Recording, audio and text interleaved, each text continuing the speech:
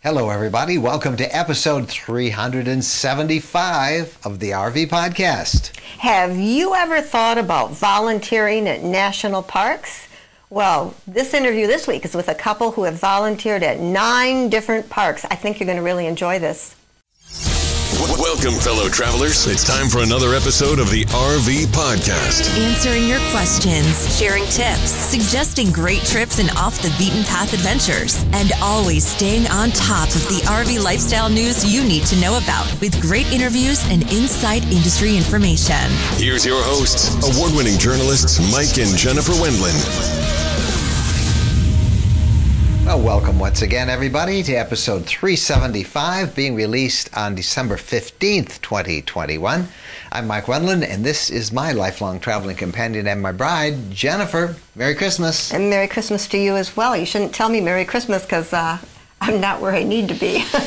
Yeah, it is a busy time of year, isn't it? It certainly is. And it didn't help that I've had you on the road for the last week or so. It's been crazy. We just returned from Tennessee, and we had a ball working on the land, on that 5-acre hunk of land that we bought. We've closed on that property, and last week we spent several days helping get our driveway in, the trees cleared for it, and then we had a meetup, went to a Christmas parade. We had such a great time. Had tornadoes. Yeah, those horrible tornadoes that so devastated Kentucky in particular, and Arkansas and Illinois. They also came through our portion of Middle Tennessee, but not nearly as severe as what you've been hearing in the news. But still, they were pretty impressive storms. Yes, instead of camping on our spot, we went to a hotel on Friday night because we didn't want to be in the woods, the trees, and the wind. Didn't seem like a good idea. We didn't think being surrounded by trees and strong winds like that. And actually, it was probably a pretty wise choice because one of the things I did last week is I put a trail cam up. Over time, I want to see what kind of wildlife we have on the land. And I checked it when we came back to the land Saturday morning, and about 3 o'clock when that front went through, I mean, you could just see the trees moving, and enough motion in the trees that it turned on the motion detection on the trail cam. And then all these things were flying through the air. The tops of pine trees were getting broken off, and twigs, and it wouldn't have, I don't think we would have had any serious damage to the RV, but they would have been pelting the RV all night. Yeah, it wouldn't have been good for the RV. And actually, I did see that 2 trees were leaning. Yeah.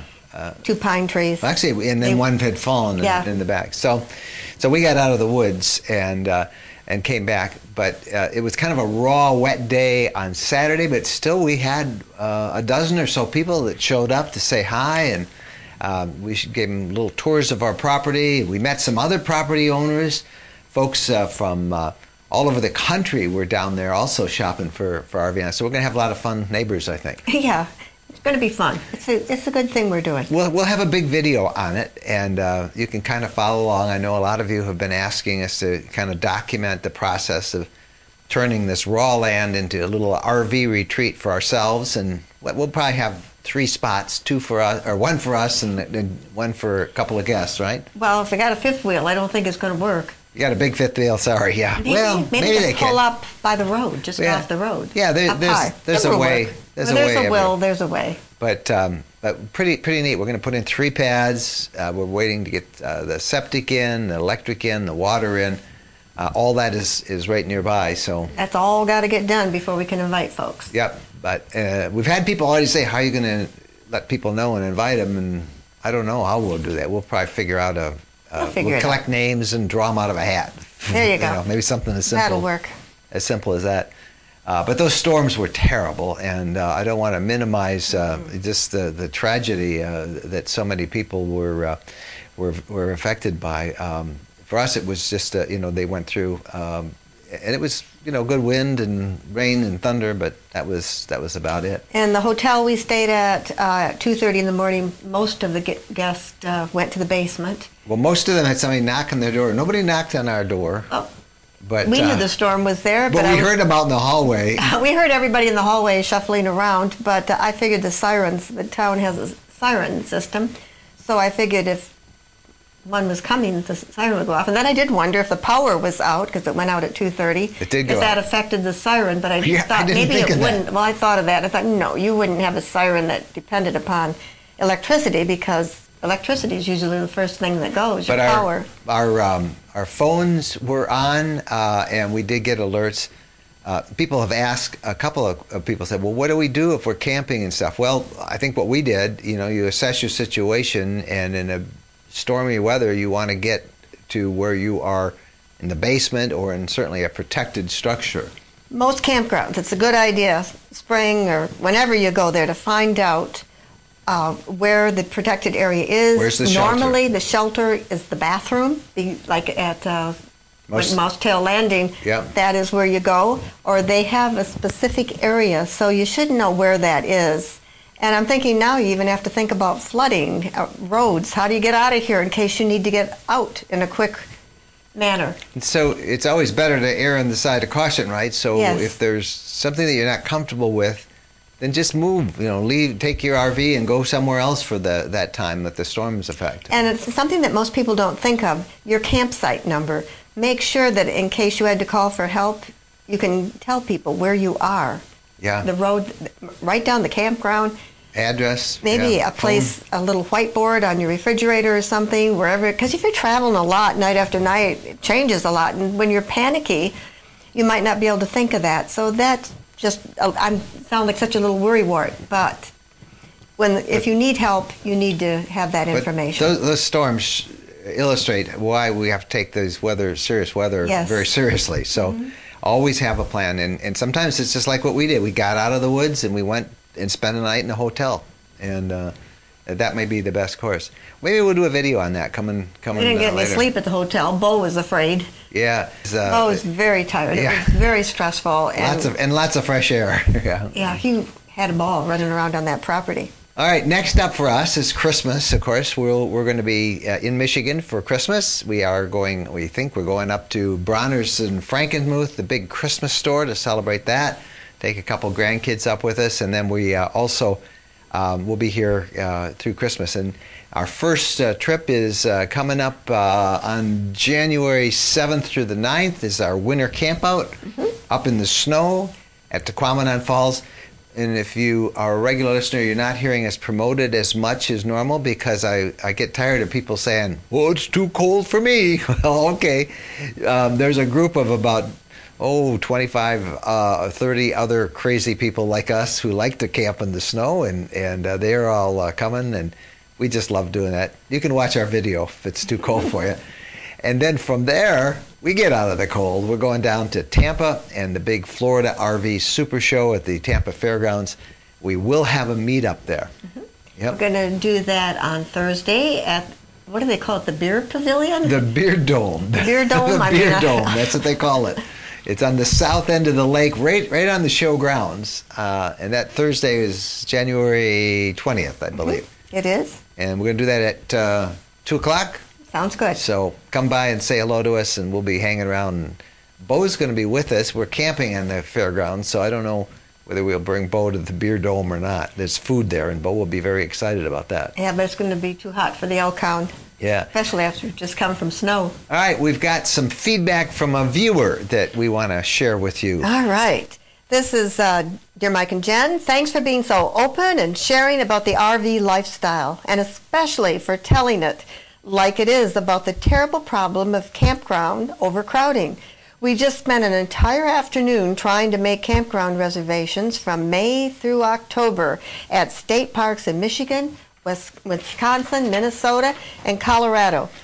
Of 5 weekends we wanted, we could not get reservations for locations we wanted at any of them. That's 5 different states, couldn't get anything that they wanted, absolutely nothing, and that is just disgraceful. We're wondering why we have an RV if we can't use it the way we want to. Please keep telling people the truth about RVing. Well, that truth is that with this unprecedented RV boom, campgrounds are booked up in popular areas. Most of them now, for the summer of 2022, they're booked up. And even before all this craziness, I know in Michigan, the western side of the state on Lake Michigan, that's always filled. That used to always fill up, even before all this. We quit You camping didn't. once because We of this? did. This was like 30 years ago. We sold what we had and said enough because we got so frustrated that we couldn't find any place to camp. But then we went back to camping Because we discovered boondocking. And your relatives, we got a tent and off we went. We had some our relatives had property. Had some property on the nice river in Michigan, and it was great fun. So And we had that private land. Find alternate places to camp, right? Yes. You're going to have to. Or get organized and try earlier. Yeah. Try January. Whenever they open, you got to be there. But boondocking is certainly one thing that you can do. National forest campgrounds, state forest campgrounds, you usually can find a spot. In a little while, you'll hear our hidden campground gems reports from campgroundviews.com. They can let you search sites and find openings in different spots. So you have to get creative. It isn't just going to the same old spots in the familiar state parks that you wanted to go to or the resorts that you wanted to go to. And let's also face it, the bigger your RV, the more difficult you'll have getting a spot. That's Correct. why Class Bs are so popular and Class Cs are so popular, and towables, because most of the time you can easily get them in. There are some fifth wheels that, they're too big. They're too big. So it gets really challenging to find a spot. We'll keep reporting about it, but we also want to tell you that there are other options, and we hope that you guys can follow those. And you have to start early. Yeah, that is the key. All right. Hey, when we come right back, we're going to talk to a couple who have found their niche to RV living, and that is volunteering at national parks. And they'll tell you how you can do it as well. You're going to enjoy this. That's how you get a spot. That's right. Yeah, be a volunteer. You got to be there for 3 months, though. Yeah. All that's coming up in just a second. Whether you're staying close to home or wheeling across the country, RVers need the best value in medical coverage. Peace of Mind for RVs.com has a Medicare enrollment specialist with 16 years of experience and can tailor your Medicare plan selection with the choices that matter most to you. So you can keep your doctors and make sure your prescriptions and medical care are covered wherever you travel. Peace of Mind for RVs.com will help you get the most out of your Medicare coverage, choose just the right options, and they can even get you squared away with all the things that Medicare may not cover, like specialized emergency transportation coverage, air ambulance coverage, dental, vision, hearing, all at the best bang for the buck and tailored specifically for the RV lifestyle. You can find out more and get all your questions answered by going to peaceofmindforrvs.com. That's peaceofmindforrvs.com. When we're on a road trip, we always seem to find a way to stop at a Camping World center. There are over 225 Camping World locations across the country, and there's always one close by when we need parts and accessories for our RV or just want to shop. In fact, we have so much fun with Camping World, and as we talk about it as one of our sponsors, they have agreed to offer a 10% discount if you use the coupon code RVLifestyle10 when you buy $99 or more in merchandise. You'll find everything you want, from outdoor furniture and appliances, the ones you see us use in our videos and that we talk about here in the podcast. RV extras that include everything from camping chairs to fire pits, electrical accessories, must-have gadgets. Check them all out. And again, don't forget, use the coupon code RVLifestyle10 when you visit campingworld.com. Welcome back, everybody. Time now for the interview of the week. And as Jennifer said, this week we're going to talk to a couple who will tell you how you can be pretty sure to get a really good RV spot at a national park, of all places. This is a fun interview. Karen and Tom, they both had careers where they worked for 30 years, and they retired, and so they decided to see all the national parks, get out there and volunteer at the national parks. And since 2014, they've been to 9 different parks. Working their way through them for long-term, multi-week stays. They are such good volunteers that they won a very prestigious award from the National Park Service, as a matter of fact. But let's not get ahead of it. Let's let them tell the story. Let them tell their story. You're going to enjoy meeting Karen and Tom Hartley.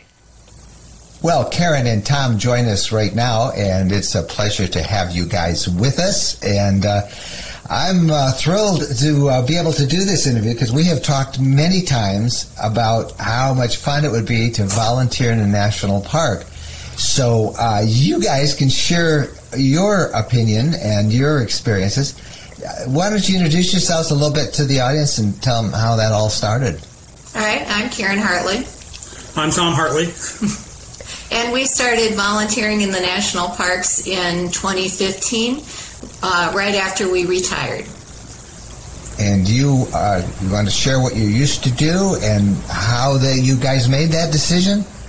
Well, I was a pastor and a United Methodist pastor, and usually United Methodist pastors move around a lot. But I was at my church where I was for most of my career for 21 years. And I didn't get to move around. And so we wanted to do more traveling and moving around once we retired. I was a professor. And how about you, Tom? I was a professor of electrical and computer engineering at the University of Akron.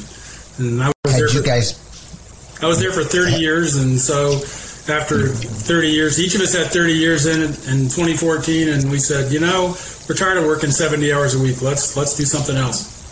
Had you guys RV'd before? Been RVers before? Yeah, we started camping with the Boy Scouts a lot and doing backpacking and that sort of stuff. When our son graduated from high school, we had a little road truck, and we took that all over the place and spent a lot of time in that. And then when we retired, we bought a fifth wheel, a New Horizons, 35-foot fifth wheel. Winterized, we had a big Ram 5500 truck, so it was a monster. So it felt like home. It was very comfortable. It was home, yes. And what are you in now? Well, so at the beginning of the pandemic, we weren't quite sure what was going to happen, how this was going to go. So at that point, we were spending enough for RV pads that we thought, well, let's just get a little house, trade down the big RV. We got a smaller, it's a 26-foot Leprechaun. Free Coachman. It made Coachman. There we go. Yeah, it's a motorhome. It's a little bit smaller, but it's definitely a lot more agile than we were before. That's a Class C, I believe. Yes, right? It's a Class C. Yeah. Well, let's talk about national parks and how this all came about, and share your experience. And we can't wait to learn what's involved in that.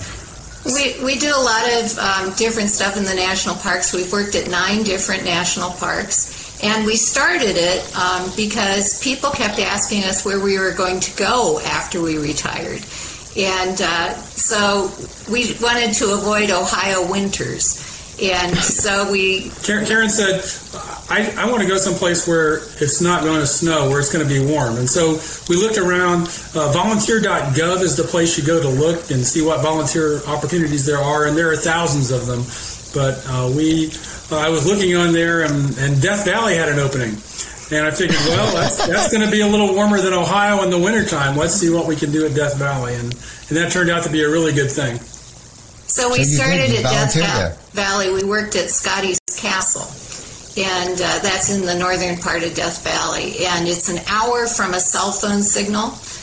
It was 2 hours from the grocery store, so when you talk about being remote, Death Valley certainly was. But we got tour guides at Scotty's Castle, and we had to wear clothing that was appropriate for the period and learn about the period. And we just had so much fun doing it that we decided that living history, tour guide interpretation was what we wanted to do from then on.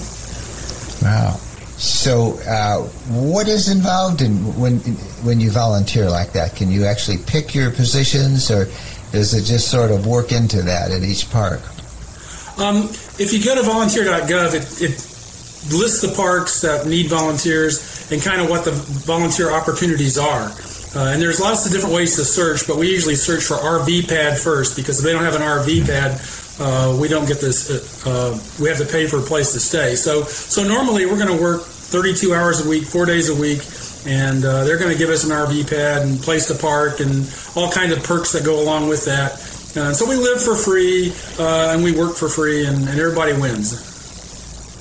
So the perks are, what are the perks? Because you're not getting any pay. Well, so we get free electric, free water, free sewer. Some places you get free internet, free telephone.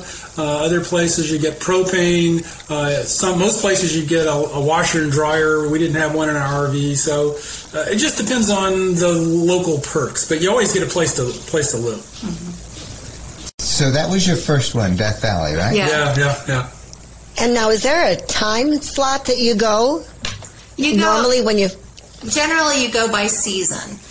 So they require, for RV volunteers, they usually require a 3-month commitment.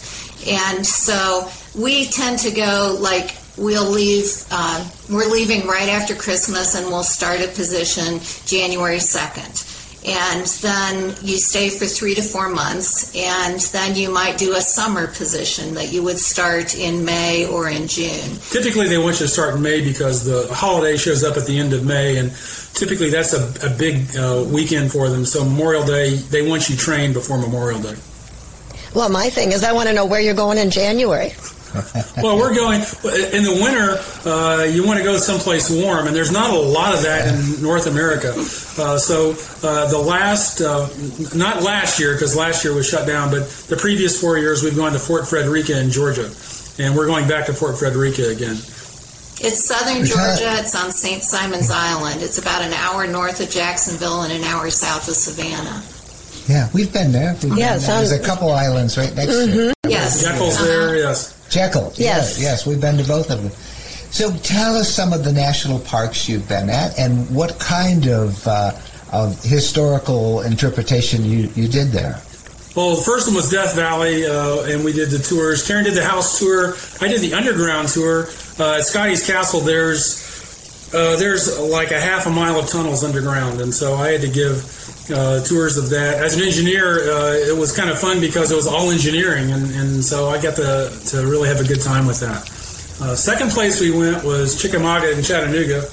And there we only got to be at the desk. We didn't get to do a lot of interpretation, but you get to meet lots of really interesting people and talk to people every day, and so we enjoyed that. But we learned that there were some questions that we wanted to ask to be sure that a place was compatible with what we wanted to do. We like to explore and do research and learn a lot about a lot of in-depth stuff and be able to use it. So after that... looking at my map over here, we went to Kings Mountain in South Carolina. Mm-hmm. Yeah. And that was actually an emergency place. We had planned on going back to Death Valley, and Scotty's Castle was in a flash flood, and the roads were washed away. And they're still washed away. Yeah, and so dear. They've been working 5 years to rebuild it and reopen it. So we were kind of glad, actually, because we realized that we didn't want to be that remote and that far away from everything again. So we went to Kings Mountain, and that's where we really started getting involved in living history. That's a Revolutionary War site. And we did interpretation for kids. I learned how to do candle making and cooking over an open fire, which, despite our years of camping, I hadn't really done it in period-appropriate ways. So that was 1778. What year was Kings Mountain? Around in the 1770s. Yeah, during the Revolutionary That sounds War. like so much fun to get to wear a costume, learn the history, go back in history to show people how they did things. It is. It's really I love it whenever we go someplace and there's the interpreters that make it come alive. That's exactly it, and it gets kids involved so much with history. Because if you tell kids about dates and events, then they don't, it doesn't stick. They don't get excited about it. But if you show them rolls that are cooking in a bake oven, or if you talk to them about how to fire a musket, then those are things that they really remember and enjoy. What was the most fun of the parks that you have visited, and maybe some of the roles that you played in other places? Do you have a favorite? I don't know. I'm almost always a British soldier. Not every time, but most places I'm a British soldier. And I do musket demonstrations, cannons, mortars, anything that blows up, I usually get to do that. Also, I did a little blacksmithing before, but I've been doing blacksmithing, and as an engineer, I get opportunities that most of the Rangers don't get because I know how to do some things. So I've had to build forges and build bellows, and that's been kind of fun. This past summer, I learned how to cooper, which is making buckets and barrels, and that was kind of fun too. I like that one. And I do weaving and spinning in addition to the cooking. We try to pick places that are previous to 1800, which was the Industrial Revolution, so that we can use our skills of building things from scratch, making things from scratch. And so Georgia is 1836. 1736. And we went to Fort Necessity in Pennsylvania, which is the 1750s French and Indian War. Yeah, George Washington starts the French and Indian War. And we were in Grand Portage, Minnesota, which was the 1790s, and that's the fur trade. This last summer we spent in the 1850s. Yeah, they had all sorts of cute gadgets there in the 1850s. Wow. Yeah, technology. And matches, you have to use flint and steel to start a fire. Yeah, and that was in North Dakota. That was the fur trade also. Do you have to learn these rules and develop them yourself? Or are you building on something else that the Park Service has already set up and said, here's what we need you to do and be? I think the answer is yes to all that, yeah. So we have a certain skill set. The Park's willing to spend time to teach you things. The Rangers don't always know how to do certain things, and you have to learn how to do it. Other places, the Rangers know how to do everything, and they will teach you how to do it. So all the answers, yes. I've only learned how to do the spinning and weaving and the cooking since we've been working in the parks. Tom's learned the coopering and most of the blacksmithing since I've been in the park. So. Yeah, so they teach you stuff that they really want you to know. They'll let you experiment with stuff, which is really fun, like the candle making. I had a person who showed me basically how to do that, but then we've experimented with it since then. And, sometimes stuff turns out, sometimes it doesn't, but that just makes it a better lesson for the people who are watching.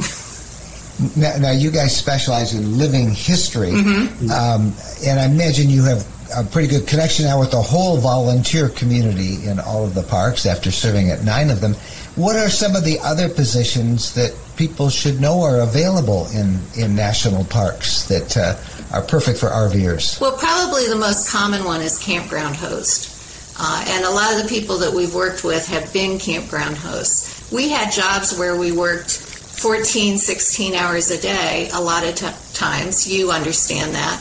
And we didn't want to do that in retirement. So we wanted a job that was done at 5 o'clock.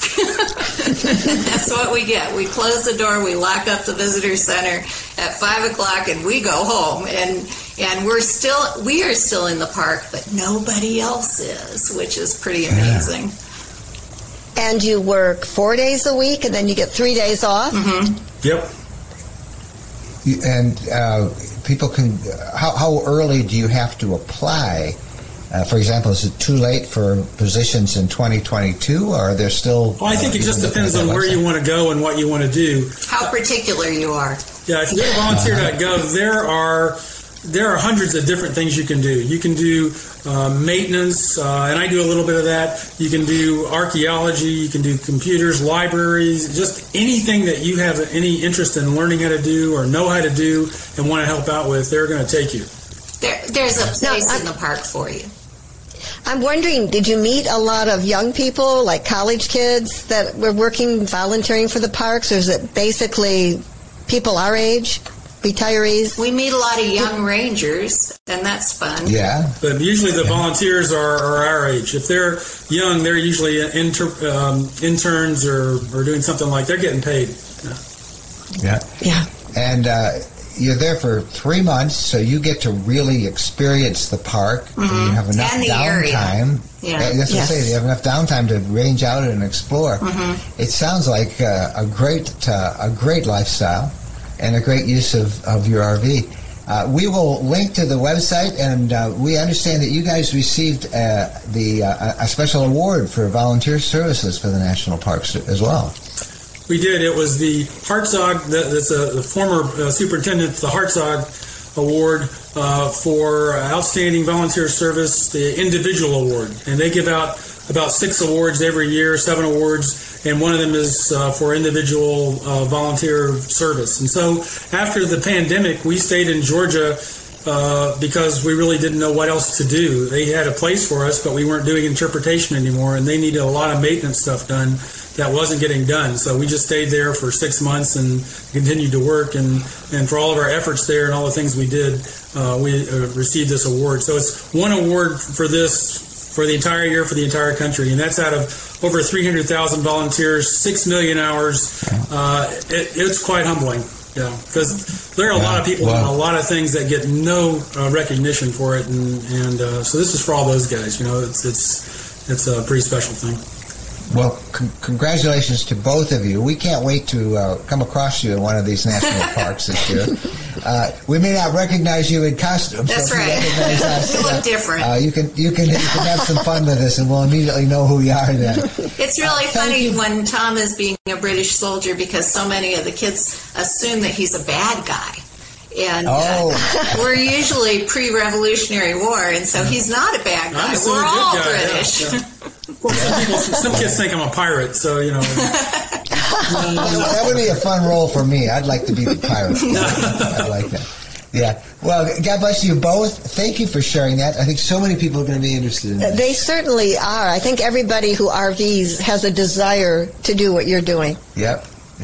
Thank you guys so much. You're welcome. Thanks for having us. Thank you. So we'll put a link to that website that Tom and Karen were telling you about, and you can find that in the description below and in the show notes. But maybe volunteering in a national park is for you. I once thought that I'd like to be a volunteer lighthouse keeper, Well, that could probably be arranged, but I think everybody, this is like, a 3-month commitment. If you've ever had any kind of heart's desire to do that, because they worked 4 days, they got 3 days off. You could explore the area, got a free place to stay, electricity. In a national park. In a national park. Does that sound like fun or what? Well, thanks to Karen and Tom, and we appreciate that. And if you know somebody that we should interview for the RV podcast, drop us a note. You can reach us at Mike and Jen at rvlifestyle.com. We always, our favorite is talking to other RVers and learning from them. And if it's your story, let us know. Or if you have somebody we should hunt down and interview, let us know that too. We'll be right back. When we're asked what's the most important modification we made to our RV, it's an easy answer. Battle-Born batteries. Battle-Born batteries are quality, safe, reliable lithium batteries that allow us to stay out there off the grid longer. Lithium batteries charge faster, they charge fuller, they're longer lasting, they're maintenance free, and Battle-Born batteries are protected by a 10-year guarantee. Now, in our case, they just dropped into the existing AGM batteries that we have, and they'll probably be the same on your rig too. Battle-Born battery experts can get those in your rig just like they did with ours. They can also match you up with the right cabling, the inverter, the charger, the solar controller, everything. Jennifer and I swear by our Battle-Born batteries. They allow us to boondock off the grid. Check them out. Go to rvlifestyle.com/lithium. rvlifestyle.com/lithium. Tennessee Land & Lakes is selling off a 1,500-acre estate known as the Woodlands at Buffalo River in large acreage properties from 5 to over 100 acres. Now, unlike most properties, these are virtually unrestricted, allowing year-round RV living in an incredible natural setting. It's like owning your own state park. Your property, your way. There's high-speed fiber optic internet available, wooded trails, and big views surrounded by the most popular destination spots in Tennessee like Nashville, Kentucky Lake, and the Buffalo River. The pricing is phenomenal for this area, starting at just $69,900. There's even great financing. Take a video tour, get the details on the website myrvland.com. Welcome back, and now it's time for the news of the week. And we have a follow-up story about California. Yeah, we talked last week about this crazy rule that the California Air Resources Board was floating to ban portable generators by 2028. They think that that'll reduce air pollution, despite very compelling evidence that such generators are necessary, particularly for RVers, but also for construction projects and sites like that. And there is nothing that is reliably or similarly priced as an alternative that you can use to power stuff. But these wackos out there, they passed this bill to ban portable generators. So you can't use your portable generator in your RV in California after 2028 unless the situation changes. The industry was really upset about that because they pointed out that a lot of people depend on generators for life-saving things like oxygen, wheelchair lifts, air conditioning, CPAP machines. And when they camp in Florida, they have to have those. So it's a crazy law. That's crazy that it's 2028. Well, at least it's a few years, and maybe the political climate in California will change. The industry is just really perplexed about this. They had at the hearing or the arguments that the industry presented about this, they pointed out that you can't count on solar on cloudy days or foggy days. That stops all the solar charging. And somebody talked about one of the big RV manufacturers, I think it was Forest River, that did a test. They maxed out solar on the roof. They just put everything they could, all these alternate energy sources, and the result raised the price of that RV by $20,000, but it was still insufficient for normal electrical needs. So anyway, another crazy decision out of California. Nobody wants air pollution, but banning RV generators, that's insane. RV questions of the week time now. And do you want to share the question that came in this week from one of our listeners? This is from Brad and Lori, and it says, I'm looking at buying a new RV. How important is a generator for it? How's that and for a timely question? How big? The one we're looking at does not come with a generator installed or a dedicated room for it. We plan to do a lot of boondocking. We can put in solar, so we're hoping that is enough. Well, as you just heard, that's not enough. Now, solar is not going to do it. Solar will help top off your batteries, but that is not going to give you enough to be able to run all the things that you need to run in your RV. Frankly, I don't think I would buy an RV that didn't have a generator. All the ones we have had one. We used ours. We were strictly boondocking in Tennessee all last week, and we needed that RV generator to charge the batteries after a couple of days because we were in the woods and there was not a lot of sun coming through. So you do need an RV generator, and in our case, ours is 3,500 watts, and that's the minimum that I would recommend. I would also recommend a minimum of a 3,000 watt inverter if you can do that as well. So that's how big it is that you need, but solar just won't work. Or a wind generator on your roof. Yeah, right. There you go with that. Here's another question that came in. This is, dear Mike and Jen, I have Verizon for my hotspot, and it works great everywhere but where I am camped right now. I'll be here for 3 months, and I really need connectivity. I can't move locations because of my job. What do I do? Ooh. Well, you've got really one option, and that is to get another internet provider. Generally, we have found Verizon to be very reliable in 95% of the country, but where you don't have it, chances are another provider will work. So that's always our advice. If you must have connectivity on the road, and not everybody does, have at least 2 different cellular providers that you can access for. Now, in our case, because we work from the road, that's how we get all of our videos and podcasts done when we're traveling. We have invested, and I don't really promote this a lot because it's extremely expensive, but everybody say, well, what do you use?